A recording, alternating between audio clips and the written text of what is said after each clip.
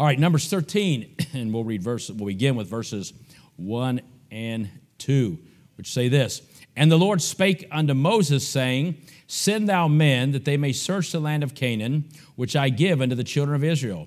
Of every tribe of their fathers shall ye send a man, every one a ruler among them. Let's pray. Father, again, we thank you for your goodness and grace, and Lord, again, that we can come together and, Lord, be with one another and pray for one another. Lord, again, we think about the many requests tonight. We think of Pam and Sonny. Lord, please touch them, dear God, work miracles and raise them up. We think of Sister McLean's sister. Lord, I pray that they resolve these complications and she would be well. We think of Sister Muxlow's, their nephew, and Lord, the need there, watch over them with that procedure. Lord, we thank you for Brother David and those that are with him and the witness that he is at the clinic there, Lord, and that you just continue to work through them.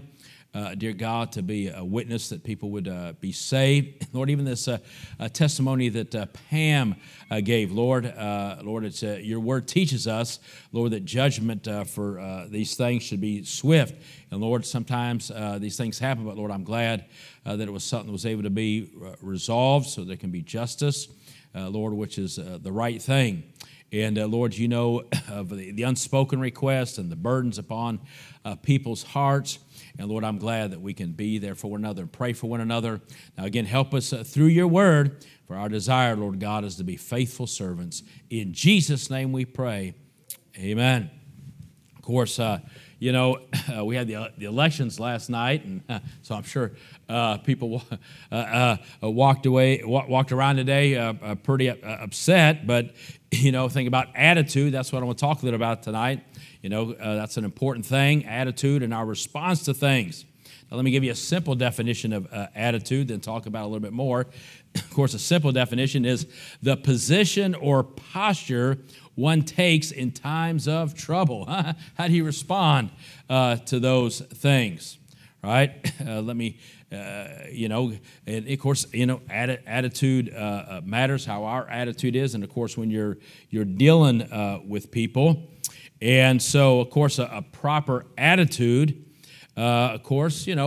just having one in work and going through life communicates confidence, hope, and excitement. I mean, the way you carry yourself, your attitude, right? After all, we all prefer to follow someone who believes he can take us where we want to go, especially when the road ahead looks challenging, right? You don't want somebody that's negative about everything.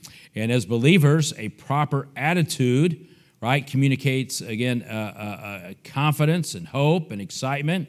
And all of this, of course, encourages those around them to keep going even when things get tough. I mean, having the right attitude when things go tough, I'm sure I've mentioned this when I was in Africa a few years back, and we ended up getting stranded 200-something miles, in the jungle, and then we got kicked out of this village, and we're having to walk through the jungle with all of our stuff and try to find our way through there, and one of the guys that I was with, there's three of us.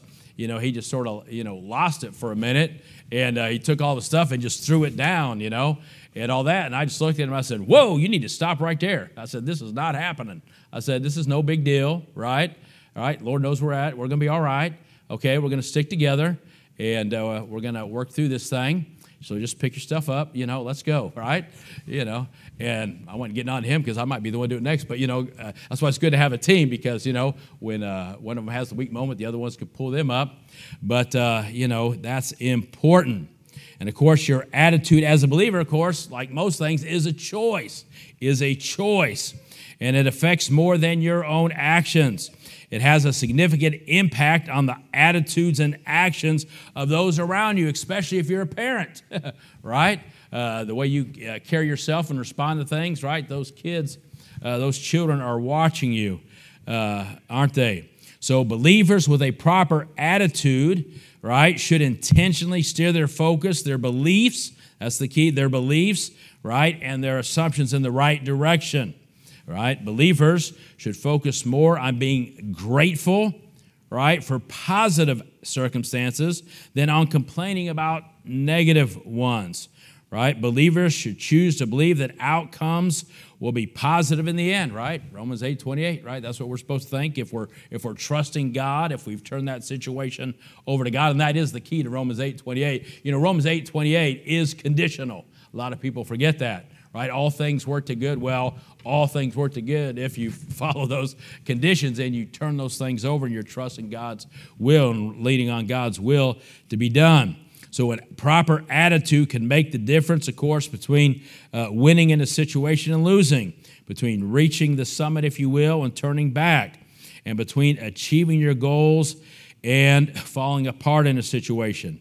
So those that you influence, whether it's in your family or others, right, will follow your example and press on with you even when things get tough, right? If you ever been in the military or, again, been part of a team that's had to go through things. And, of course, we know that attitude is contagious. So let's work as believers to cultivate the right one, right? And it'll take you and those that you're part of a team with a lot farther than you expect. Now, of course, as a believer, a proper attitude should be based on something, right?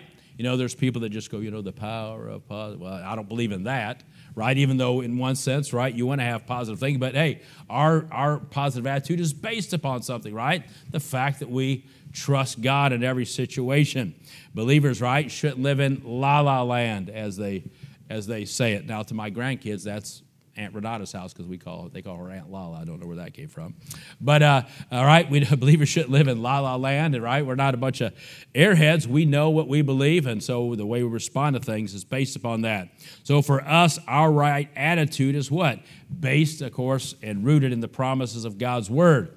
Right? In the Bible, those that trusted God in a situation usually had a good attitude, as we're going to see here. Those that focused on circumstances or something else usually had a negative attitude. And, of course, these verses are one of the best examples of that. So looking back here to Numbers 13, and here we see in verses 1 and 2 that God told Moses to send some people into Canaan land. Now, you know the story, so I don't have to go into all of it here, but let's just drop down to verse 30, and we see what happened.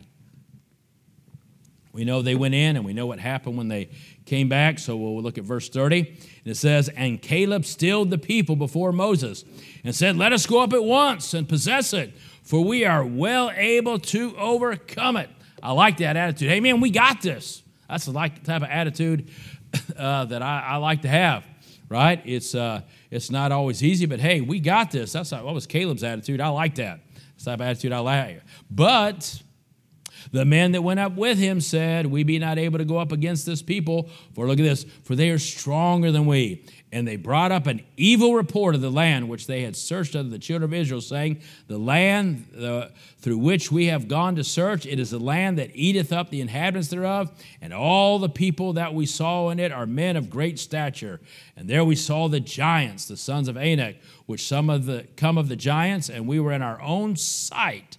Look at that, in our own sight as grasshoppers, and so we were in their sight. So, of course, as we've seen before, and in most circumstances, the naysayers normally outweigh those with the positive attitude and those with faith and willing to trust God. And, of course, we all face giants. And we know that some giants are taller than others, right? Some are taller than others. But the question, again, is how do we deal with them? What is our normal response and attitude? Again, all right, of course, notice something, verses 31 and 32, and what you'll see, when you already have a negative attitude, right? Some people, they just, have that cloud over their head, right? Like Schlepperock. Anybody remember Schlepperock, right? I forget what cartoon that was, right? He was always negative. "We're doomed. We'll never make it." He was always like, oh, you remember her? You don't, name is Sister Amy, right? Well, you see this. Right? And when you have a negative attitude already, you tend to make things look or sound worse than they really are. Right? Everything's exaggerated in your mind when you already have a negative attitude. You sort of see that in these people right here. Look again at verse 31 and 32. "Oh, for they are stronger than we." Well, how do you know that? right?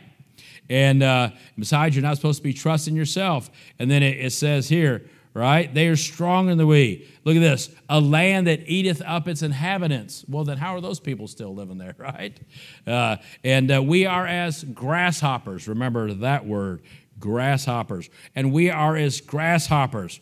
You see, the tragedy is, though, here's now, how many people were there? There were what? 12. There were only 12. And yet, of course, we know that 2 came back with the proper response, with faith, and had the proper attitude. And then 10 had the negative attitude. But here's the sad thing. That small group, this handful of negative believers, affected a whole generation of a nation. They affected a whole generation of a nation. Look down here, of course, at Numbers 14, and notice a few verses. And all the congregation, look, boy, nothing spreads faster than negativity, right?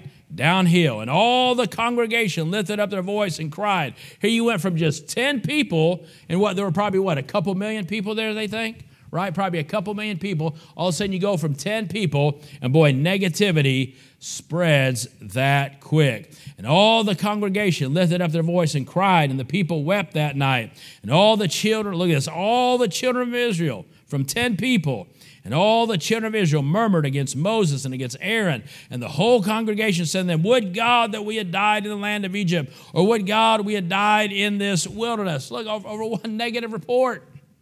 Now they're ready to go back into the world. And wherefore hath the Lord brought us into this land to fall by the sword, that our wives and our children should be a prey? Were it not better for us to return to Egypt? Look at this. Look what God did to us. Boy, see how devil, a negative attitude, and it slips into your mind. The next thing you know, you're blaming God. And they said one to another, let us make a captain. Let us return into Egypt. And so drop down to verse 26. We'll read that. Verse 26 says, verse 30, and the Lord spoke unto Moses, because they all went negative, and unto Aaron, saying, how long shall I bear with this evil congregation which murmur against me? I have heard the murmurings of the children of Israel, which they murmur against me, and say unto them, as truly as I live, saith the Lord, as ye have spoken in mine ears, so will I do to you. Your carcasses, here it is, your carcasses shall fall in the wilderness, and all that were numbered of you, according to your whole number, look at this, from 20 years old and upward, which have murmured against me, doubtless ye shall not come into the land concerning which I swear to make you dwell therein, save Caleb the son of Jephunneh and Joshua the son of Nun. So here we see a whole generation of a nation, right? Their lives are destroyed, right? Because of a handful of people with a negative attitude. Well, I think about, I'll just talk politics for a minute here, but how many people got up, went through their day? How many believers went through the day today with a negative attitude because of an election last night? So I want to say this. If believers in our day spend more time walking around and talking with a negative attitude towards politics, right? If they spend more time doing that than they do walking and talking with a positive attitude about the things of God, if they are more focused on a Republican political red wave across our country than a red wave of the blood of Jesus across our country, we're going to doom a generation, right, in our nation. And that's what I see. I see more Christians walking around with a negative attitude. They were more excited. That's sad. That yesterday, probably around noon, when everybody thought there was going to be a big political Republican red wave, right?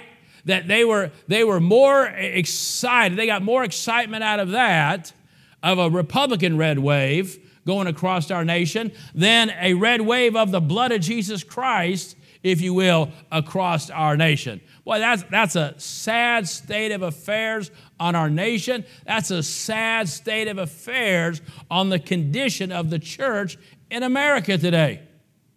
That we would be more focused, right? Of course, did I want to see one? Well, sure.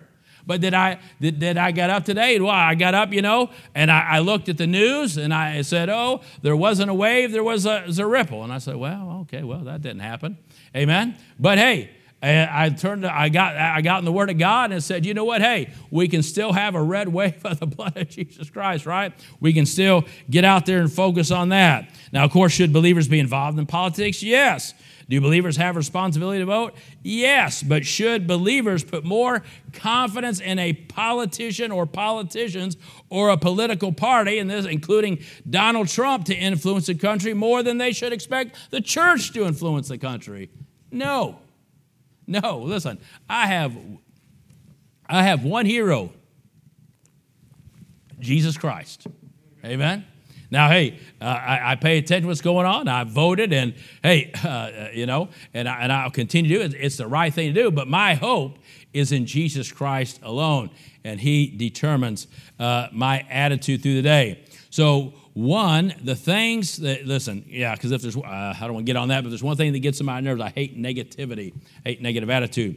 I realize we all have moments, even myself, but people with a strong foundation, right, even though they might have their moments, usually bounce back fairly quick, right? We all have our little bit of down moments, but if we have a strong foundation, right, if we're rooted properly in the things of God, we'll bounce back quickly. Boy, how much better is it to be around people with a positive, right, attitude towards the things of God. Let's turn quickly over to Isaiah. Isaiah gives us a good example in Isaiah chapter 40.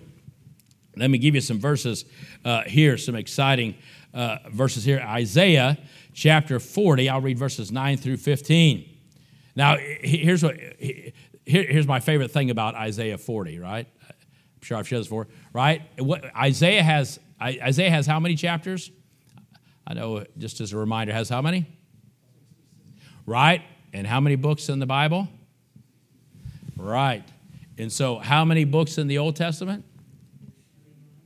39, right? And Isaiah is a wonderful picture, a type of the Bible, right? And so if Isaiah is a wonderful type or picture of the Bible for us, then what chapter should represent the beginning of the New Testament? Right, and how does it start out? Right, talking about John the Baptist. I just got to mention it every time because I just think that's just amazing how God did that. Anyways, for us, right, in our Bible. So, anyways, verse 9, right? We'll skip over there where it talks about John the Baptist. It says, verse 9, O Zion that bringeth good tidings. Listen to Isaiah. He's so excited here. Isaiah 9, O Zion that bringeth good tidings, get thee up into the high mountain. Amen. Hey, listen, don't worry about that mountain over in Canaan. He said there's a higher mountain than the one in Canaan. O Jerusalem that bringeth good tidings, lift up thy voice with strength. Lift it up and be not afraid. Say unto the cities of Judah, behold your God. Behold, the Lord God will come with a strong hand, and his arm shall rule for him. Behold, his reward is with them, and his work before them. He shall feed his flock like a shepherd. He shall gather the lambs with his arm. Man, that's exciting stuff. And carry them in his bosom, and shall gently lead those that are with young. Who hath measured the waters in the hollow of his hand, and meted out heaven with the span, and comprehended the dust of the earth in a measure, and weighed the mountain in scales, and the hills in a balance? You see, Joshua and Caleb were looking at this God. Amen. This is who Joshua and Caleb were looking at. That's why they had the right attitude in the situation. Verse 13, who hath directed the Spirit of the Lord, who hath directed the Spirit of the Lord, or being his counselor had taught him? With whom took he counsel, and who instructed him, and taught him in the path of judgment, and taught him knowledge, and showed to him the way of understanding? Behold, the nations are as a drop of a bucket, and that includes Canaan land at the time with all its giants, and are counted as the small dust of the balance. Behold, he taketh up his isles as a very little thing. See, the emphasis of this chapter, and of course, if you go chapters to follow, is one of comfort and redemption for the people of Israel. It was written to encourage the Jewish remnant that would be delivered from Babylon. As you read through there, you often see the phrase, fear not, fear not. Well, what was the problem of those over there in Numbers? They were fearing, right? But God's message is, hey, I don't care what the situation is, amen, fear not. Fear not, as you read through these chapters of Isaiah, because at the time, here in context, they feared the conquest of the Gentile nations. And God was telling them to fear not, right? Of course, who was king most of this time? Hezekiah. And God reminds them, right, to keep a proper attitude despite what's going on. That no matter how bad things get, God is true and God is great. And the heathen idols, don't worry about these Gentile nations and their false god. The heathen idols, the heathen ideas, and the heathen ideals are false. Look at verses 21 through 23. Have ye not known, and have ye not heard? Have it not been told you from the beginning? Have ye not understood from the foundation of the earth? Look at verse 22. It is he that sitteth upon the circle of the earth, right? The Bible tells you the world is round, and the inhabitants thereof are as grasshoppers, that stretcheth out the heavens as a curtain, and spreadeth them out as a tent to dwell in, that bringeth the princes, look at this, to nothing. He maketh the judges of the earth as vanity. Did you catch something there in verse 22? Now, what were they complaining about over there in Numbers? Oh, where is grasshoppers in our own sight? Oh, where is grasshoppers in their sight? But what does God say? He says, well, all the inhabitants of the earth are grasshoppers in my sight. Right? That's why it's good. You want to keep your focus on the Lord. It doesn't matter it's not about how I look in my sight. Hey, I can look at myself. When I look at myself, what do I see? I see weak. I see feeble. I see somebody who can't do it. That's why I don't want to look at me. Hey, but when I look at him, amen, I see good. I see great, right? I see all powerful. I see somebody that can do it. So compare that verse to Numbers. To Numbers 13 and their attitude and response. So remember to look at your enemies, and remember to look at your circumstances through God's eyes, not your own. Then you will know who the real grasshoppers are, amen, or how they are in his sight, right? The Jewish remnant did not have to fear God because God was great enough. Notice these last few verses in Isaiah 40, beginning verse 28. Hast thou not known, hast thou not heard, that the everlasting God, the Lord, the Creator of the ends of the earth, fainteth not, neither is weary. There is no searching of his understanding. He giveth power to the faint, and to them that have no might he increaseth strength. Boy, what a God. Boy, you feeling faint? You need some strength tonight, amen? Well, I don't care what your attitude is. Man, boy, you turn to verses like this, and they'll give you what you need, amen? Even the youth shall faint and be weary, and the young man shall utter fall. But here's the great verse 31. But they that wait upon the Lord shall renew their strength. They shall mount up with wings as eagles. They shall run and not be weary. They shall walk and not faint. Boy, do you need to claim that verse tonight? You got something going on in your life? You need to claim verse 31, right? Boy, like Isaiah sets a good example, right? And of course, Israel was going through a tough time here, but he said, keep your eyes on the Lord. So no matter what we're going through, like Isaiah, we are to carry a message of hope within our heart that will help us face what comes our way and keep the proper attitude no matter what's going on in life. Let's finish with one more portion of Scripture over in Matthew chapter 7, right? And here we see one of the best means of maintaining a proper attitude no matter what's going on in our life. Matthew chapter 7, of course, the Lord speaking here. So, and that should either be in red, or if you have the Word of God, in blue. This Bible, it's in blue, right? No, just joking. Matthew chapter 7, beginning in verse 7, verse 12, what? The Lord speaks here and says, what? Look at that. First word, ask. Ask. Well, he just gets right to the point there, and then he explains, right? Ask. Right? You got a need tonight? Something on your heart? Ask. And what? It shall be given you. Seek, and ye shall find. Knock, and it shall be opened unto you. For everyone that asketh receiveth, and he that seeketh findeth, and to him that knocketh it shall be opened. Or what man is there of you whom if his son asks bread, will he give him a stone? Or if he asks a fish, will he give him a serpent? Or a lizard named Dorito? Sorry, I had to throw that in there. All right? Brother Lester, they have a lizard named Dorito. All right? If ye then, here it is, verse 11, if ye then, being evil, I mean, look at the nice things that you do for your kids and the really nice things you want to do for your grandkids, right? Right? If ye then, being evil, know how to give good gifts unto your, how much more shall your Father which is in heaven give good things to them that ask him? You see, here the Lord himself gives us encouragement and a challenge about prayer. You see? So listen, sorry, Sister Judy had to put a bad joke in there, but better to be a praying mantis than a grasshopper. Okay, that's my lesson for you tonight. Better to be a praying mantis than a grasshopper. Okay? Teach that to the kids. Say, listen, son, I don't want you to be a grasshopper. I want you to be a praying mantis. Amen? Better, thank God, but you know what? Thank God we have the venue of prayer. Man, how many times? You know, I look at myself, I said, you know, we all go through things, but how many times can I say whenever I sense, right? Sometimes it takes me a while to sense it, right? But whenever I sense or notice my attitude sort of going sideways, right? You know what I try to, what do I do? I try to seek a place of prayer. Because prayer is a great attitude adjust. Boy, how many times I be so frustrated or something, man, I just got to get in and close the door and get alone with God and let him adjust my attitude. Prayer, what does it do? It pulls me back in and it gives me an attitude check. Because you know what?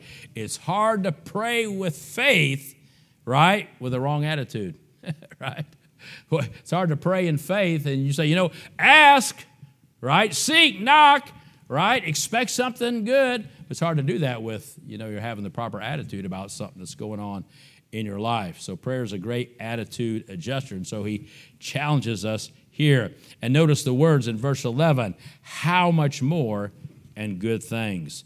Our God is the God of much more and good things.